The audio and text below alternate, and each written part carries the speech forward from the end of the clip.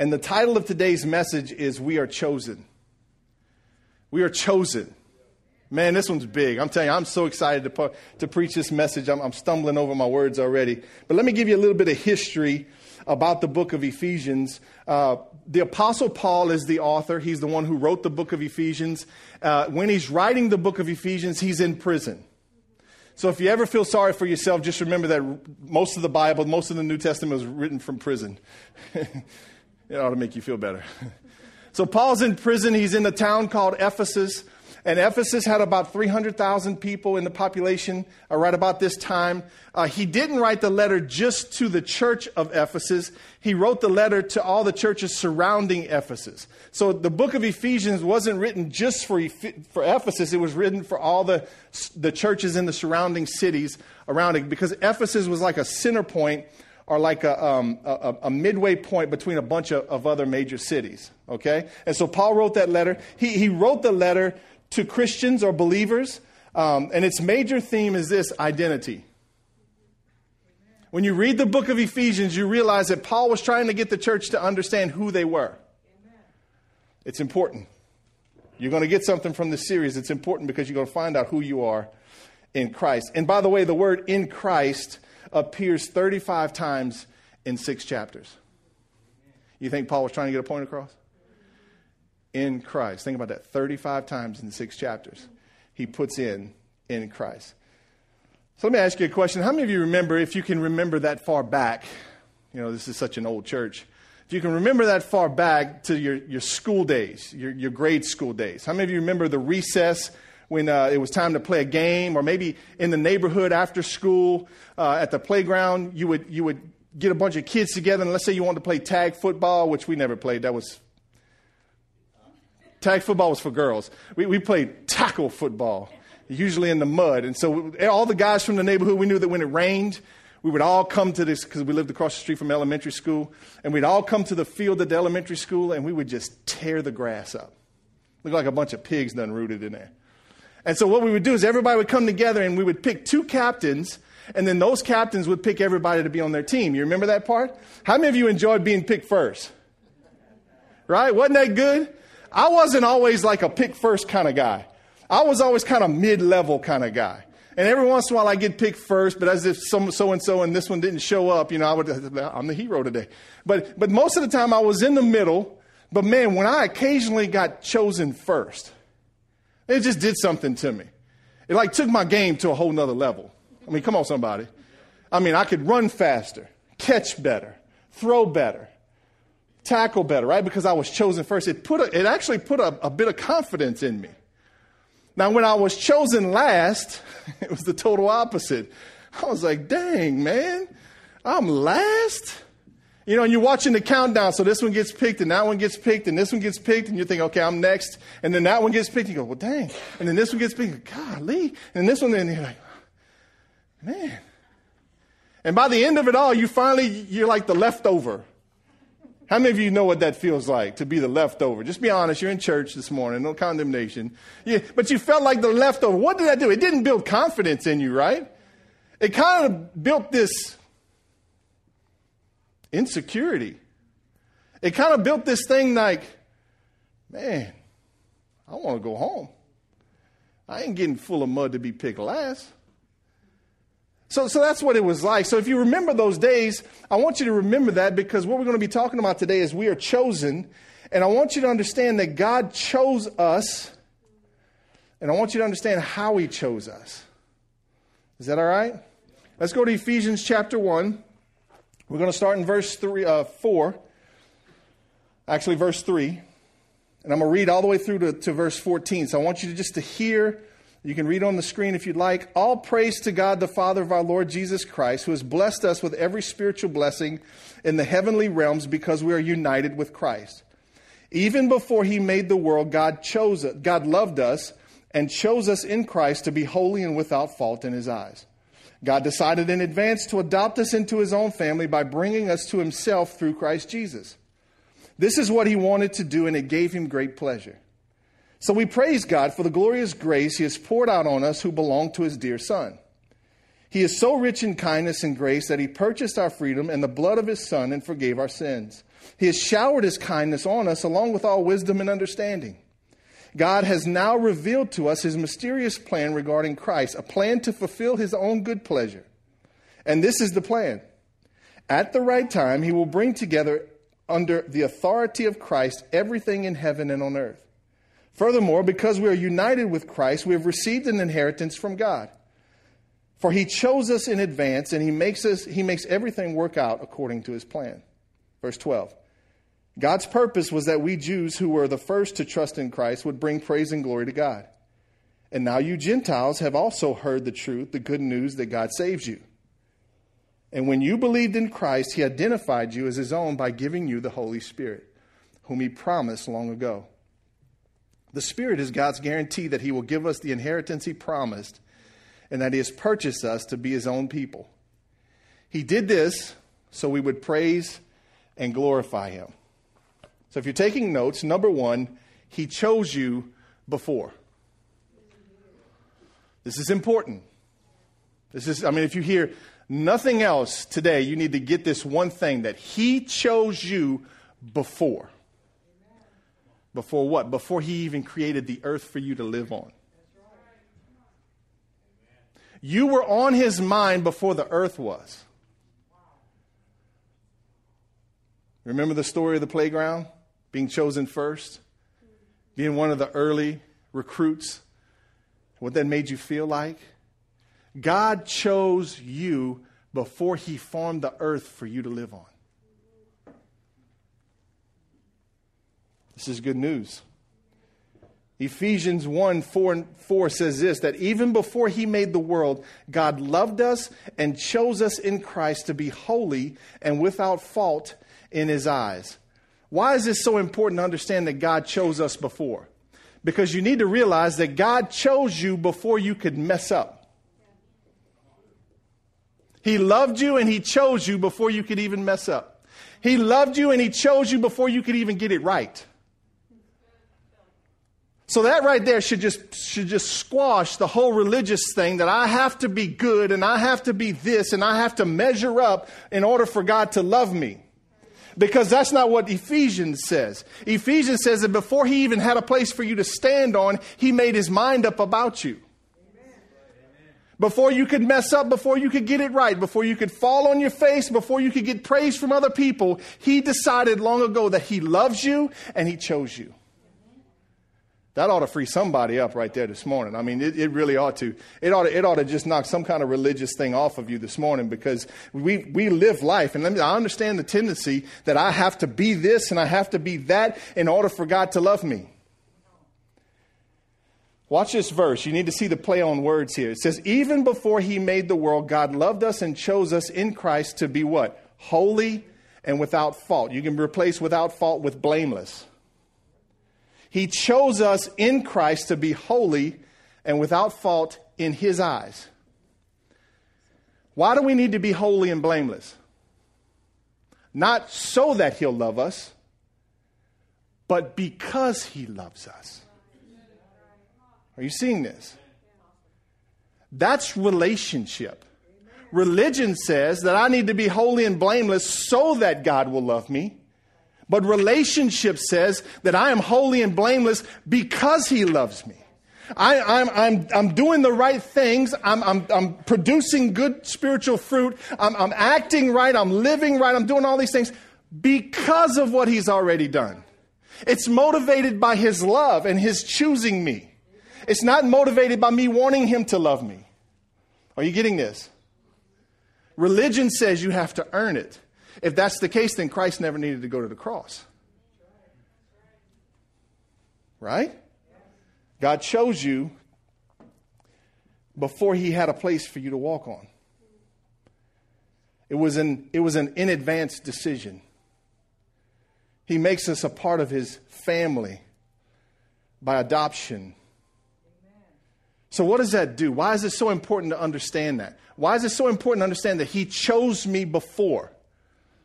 Because when you understand that God made up his mind before I ever made up my mind about him, it should give you a confidence. Believers today need to be more confident than ever before. But the sad truth is that we're a bunch of whipped puppies, walking around with our tails between our legs, not doing anything. I still love you. But the reality is that we should have confidence. Why? Because I'm already chosen. I'm already loved. He made up his mind about me long ago. It should give me a confidence. It should give me security.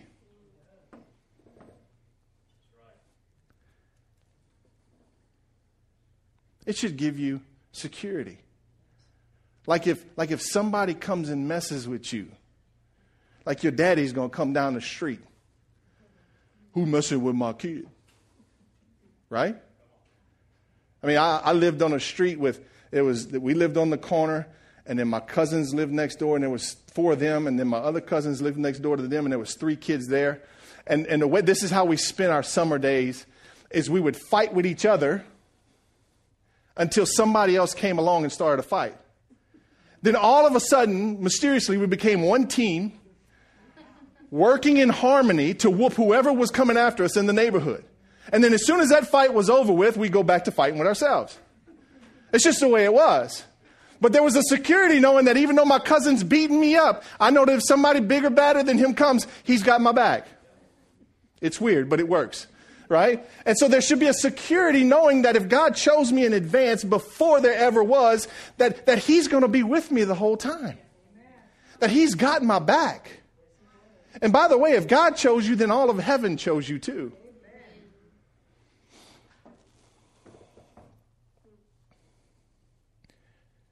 So it should bring confidence, it should bring security, but it should also bring a blamelessness. That I'm blameless.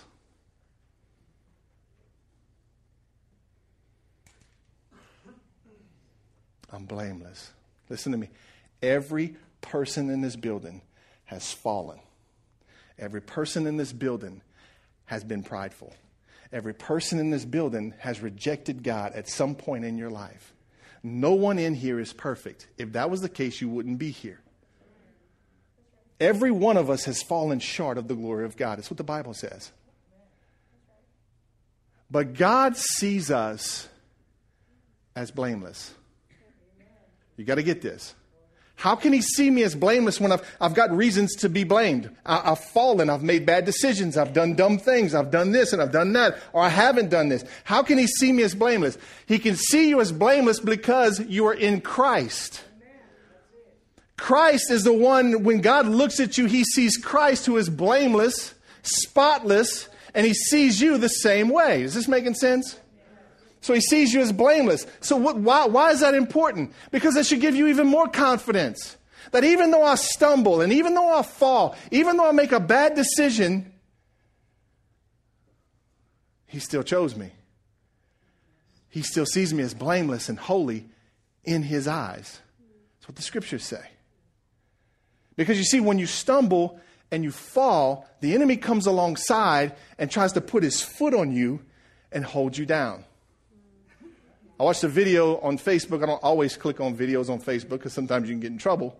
But there was a guy on a subway. I like subway fights because we don't have subways.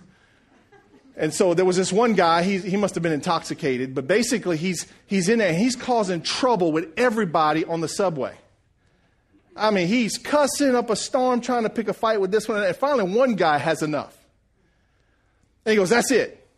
He gets the dude, puts him in a chokehold, puts him to sleep, lays him on the ground, and then he does this. He stands there with his foot on his back until the cops come.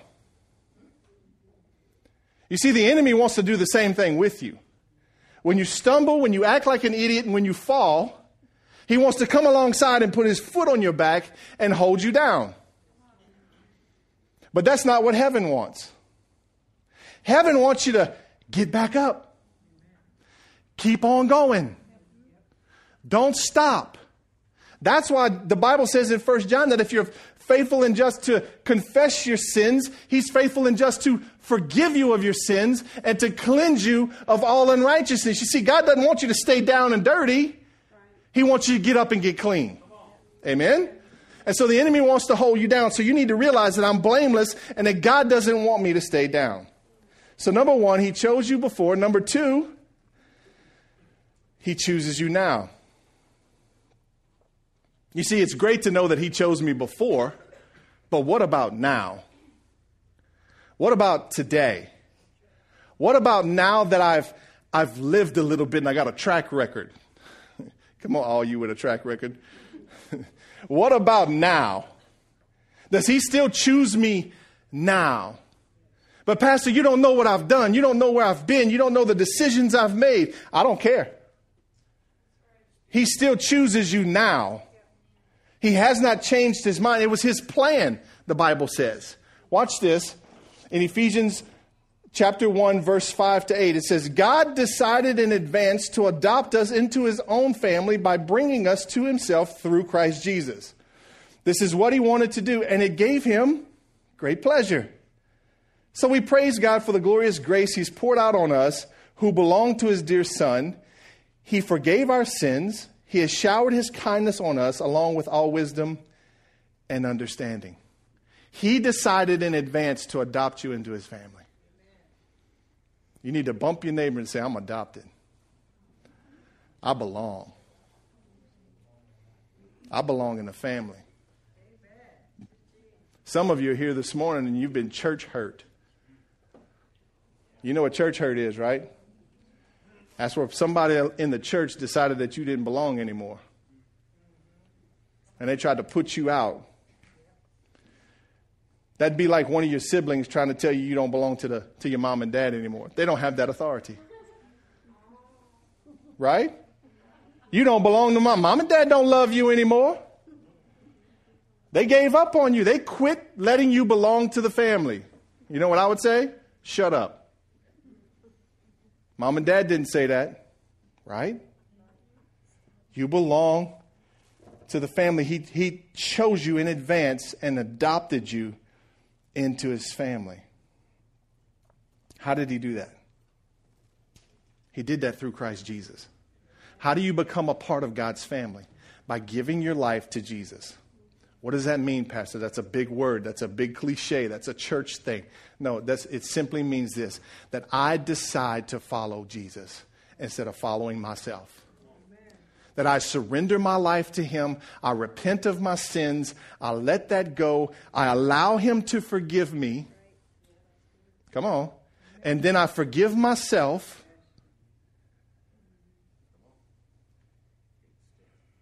Okay?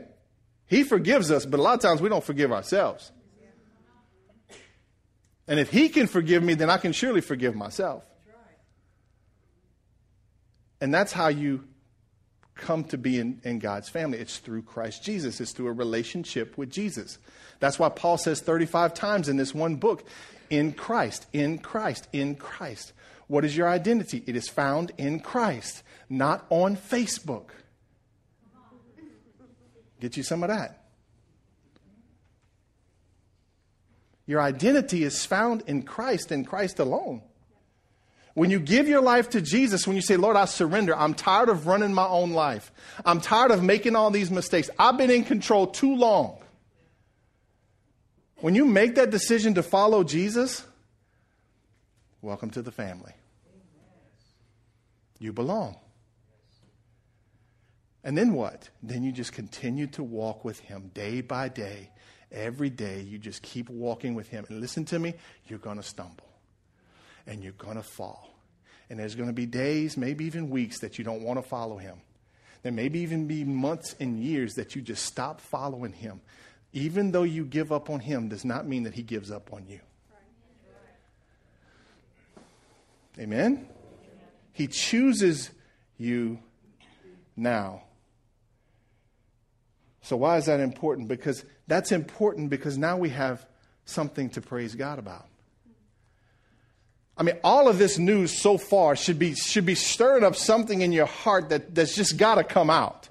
I mean, it should be making you feel different than when you walked in. Smile for me or something. Come on. Give me a big cheese. Even if you ain't got it yet, just anyway. It gives you a reason to praise God. Even when you're in those seasons that you don't feel like praising God, you still have a reason to praise God. We never have a reason to complain. We always have a reason to praise. Right? Paul, dear goodness, wrote this from prison. It's funny how he's in his deepest, darkest cave of life, and he's encouraging the people around him despite where he's at. But see, the opposite is true for us, that when we get into a cave or we get locked up or we get in prison, we want everybody to minister to us. Oh, what about me? I mean, you do it on Facebook all the time. Seriously, you don't think I'll watch you? I'll watch you. And then I'll pray for you. No, I'm not stalking you, I promise. Some of you. But some of you, you post things like, I need this and I need that. And I understand crying out and I understand asking for help and asking for people to pray for you. I get that. But sometimes you got to learn that it's not about you. Sometimes you got to learn it's about praising God in your situation no matter what's happening. And sometimes you need to learn the art of praising yourself out of the prison. You got to have a vision bigger than the prison. We all have an eternal destination. Prison's just temporary.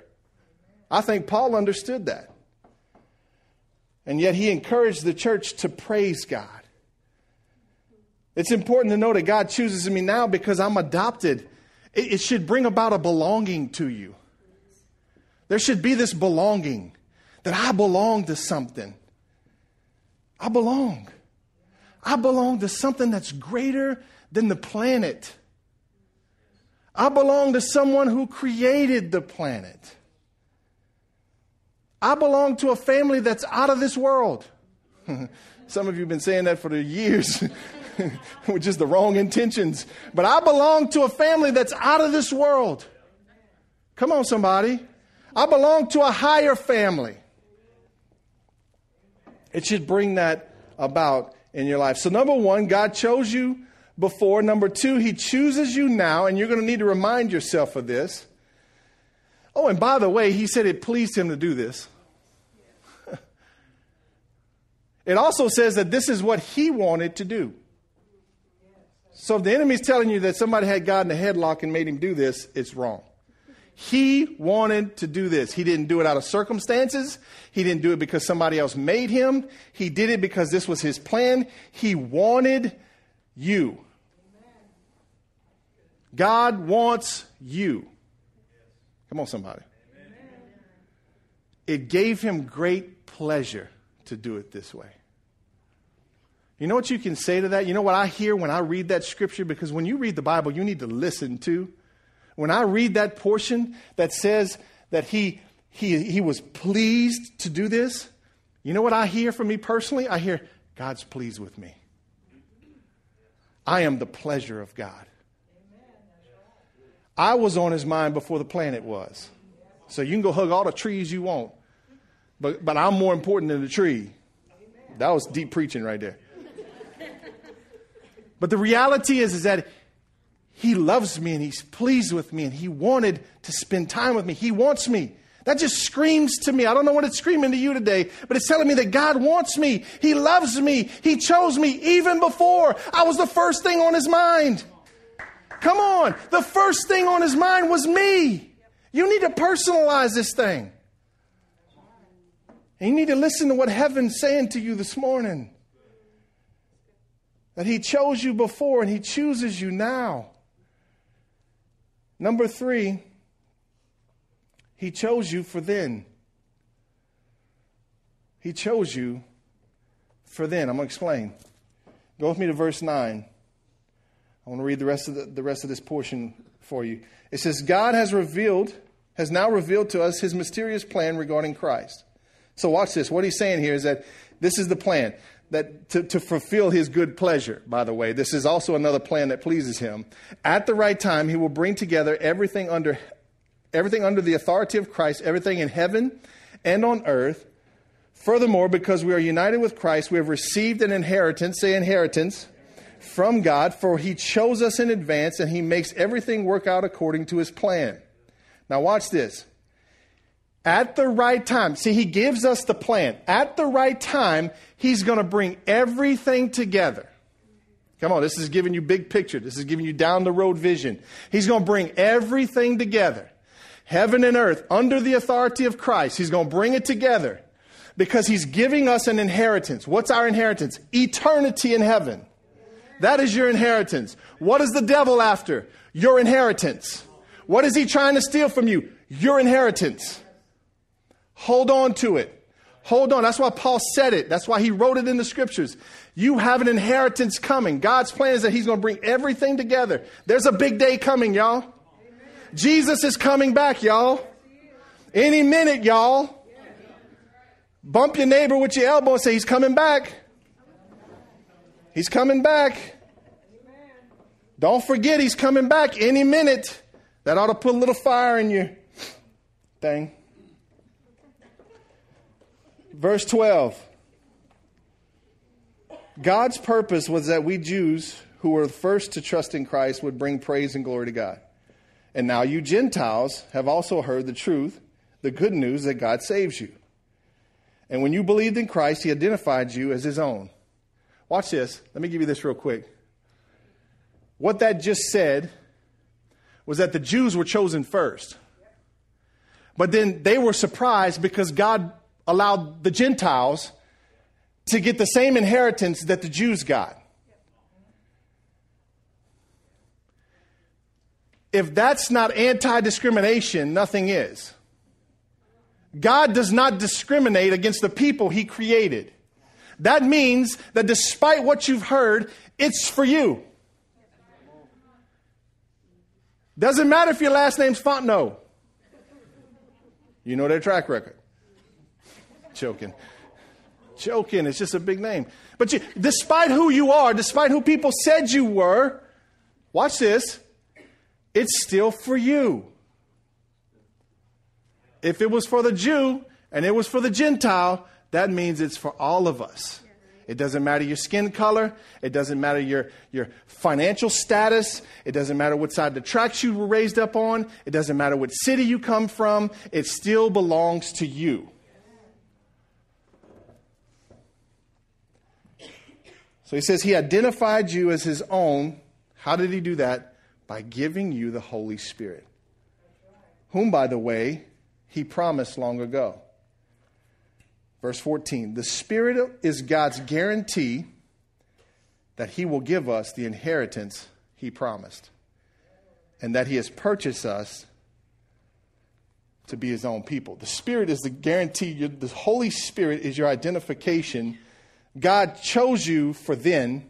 He's creating a time and a place for us to spend eternity. And you need to know this. You have to know this. That he's preparing a place. Jesus said, I need to go and prepare a place. But while I'm preparing that place, I'm going to give you the Holy Spirit.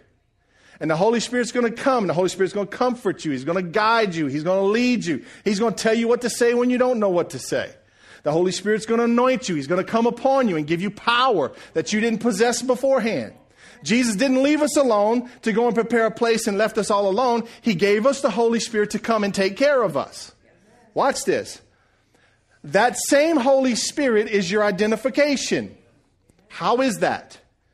How do you get identified by the Holy Spirit? By the fruit that's coming out of your life. You can't produce fruit on your own. You can only produce godly fruit by the Holy Spirit. When the Holy Spirit comes upon you and you allow him to bring out love, joy, peace, patience, kindness, gentleness, self-control, all your favorite things. Right? That's your guarantee. That's your identification. You should be different from the day you met Jesus. Anything that God possesses grows.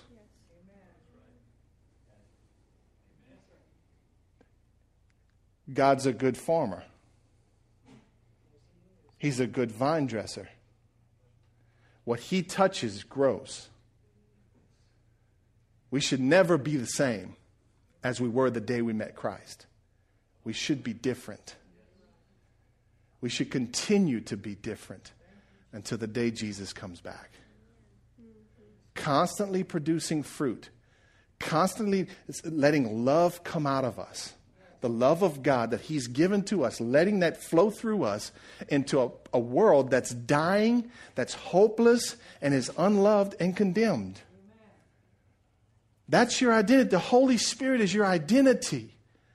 It's not how long you can pray in tongues. It's not how if you can prophesy or not. All those things are great, but that's not your identity. Your identity is the Holy Spirit dwelling inside of you and producing good fruit that the world can eat from.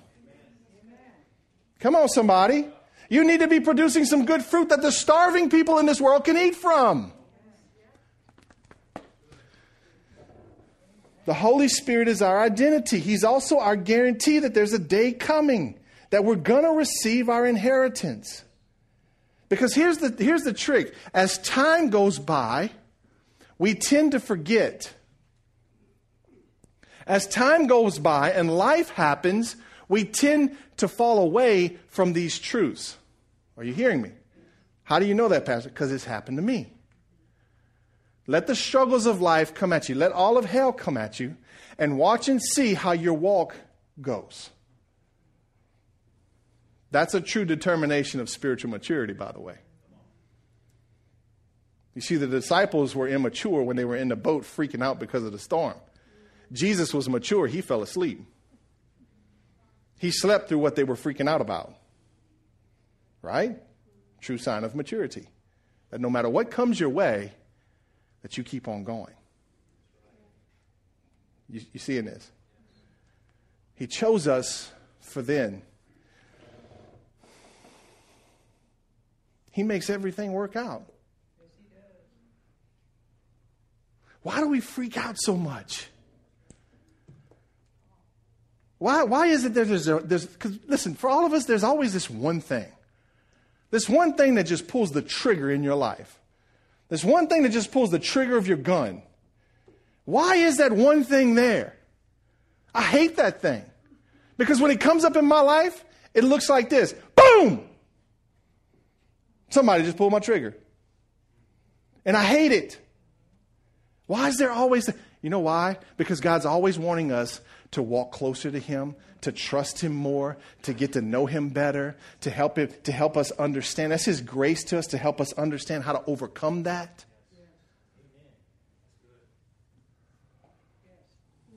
God's not afraid to let us fall down and scuff our knees. Because then he can show us how he gives us a hand to pick us back up. Right? So he's preparing us, or he's chosen us for then. We've received an inheritance. We are sealed. Some of the translations say we are sealed, like a letter, just completely sealed by the Holy Spirit. He's our identification. So God chose you before. He chooses you now. He chose you for then, for the time that's coming. And watch this last point. I'm going to finish with this one. He chose us to bring him attention. This one's important. You say, well, Pastor, you said all of them are important. Well, yeah, that's why I'm preaching it. They're all important. This one's important. He chose you to bring him attention. What does that mean? Watch this. Last sentence of verse 14. He did this so we would praise and glorify him. Now, I could have said number 4 was he chose us to praise and glorify him. But those of you that have been in church for a while, you just hear that in passing. It's a church cliche now. What I wanted to do is help you understand that he chose us to bring attention to him. Watch this. Not by what you say so much as by what you do. As by how you live. Your life should be a spotlight pointing to God in heaven saying, hey, look at God. Look at what he's done in my life. If you think there's anything good in me, praise God because I didn't do it. He did. If you see my addiction gone, praise God because he did it. Right? If you see me overcome my struggles, it's because he did it. Your life should be a spotlight pointing to heaven saying, hey, look at God. Look at what God's done. Our job is to bring attention to him, not to ourselves.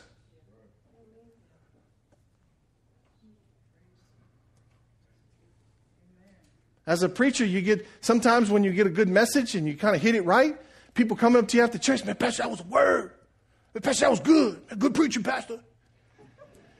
And I go, one side of me wants to go, yeah. Yeah, I put some time in on that one. Yeah, thank you. But then the other side of me goes, it doesn't matter how much time I put in there. If you heard something from that, it was God breathing and speaking in your ear. It was not me. So I only got to go, praise God, because it's not me. Because God can take a mule and speak to somebody.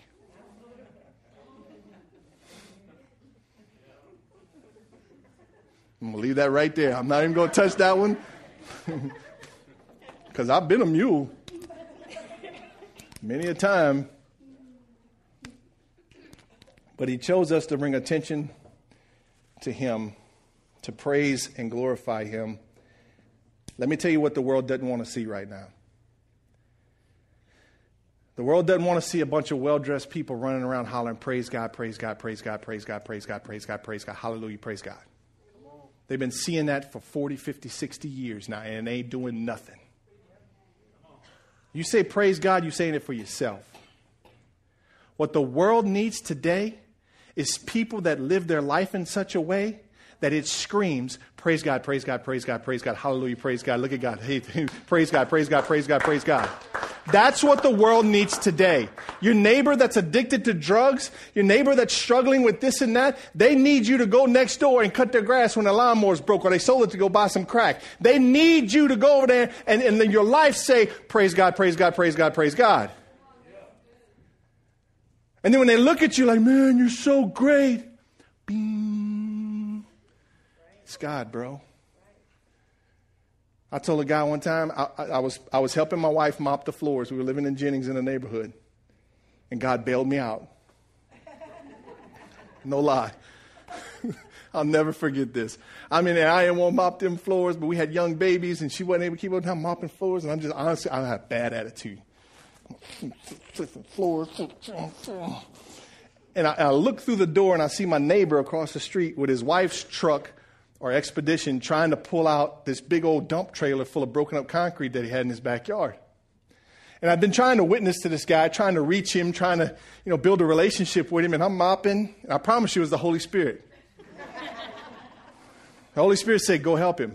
And I said, for real? Like, I can put the mop. You want to take care of her? Because if I leave the mop, you get me out of trouble. I put the mop down and went and said, hey, God told me to go help so-and-so. She said, okay. And so I did. I had a big 3/4 ton Ford. I jumped in my truck. I was so excited. I was like a kid that just got out of being punished. I was so excited. I pulled up in his. I said, hey, bro. I said, man, you want me to pull that to the dump for you? He's like, man, yeah. Man, you don't mind? I said, no, bro. It's good. I'm just getting this truck. I need to try it out.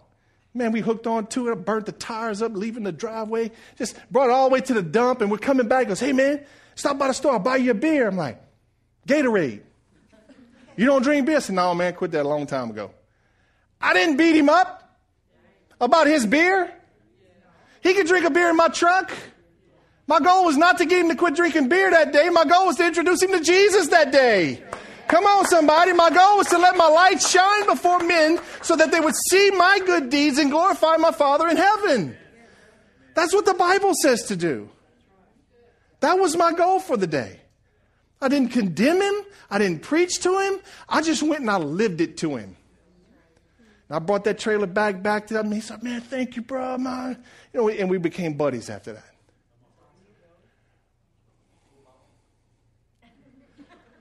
I'd walk the streets early in the morning, just get up and walk and pray, and I'd pass by his house, and I'd just pray, Lord, you save him. I don't know if he's saved yet, but I'm praying he's saved. I let my light shine. That's why he chose us, to let our light shine before men, that they would see our good deeds and glorify our Father in heaven. Amen? Stand up with me.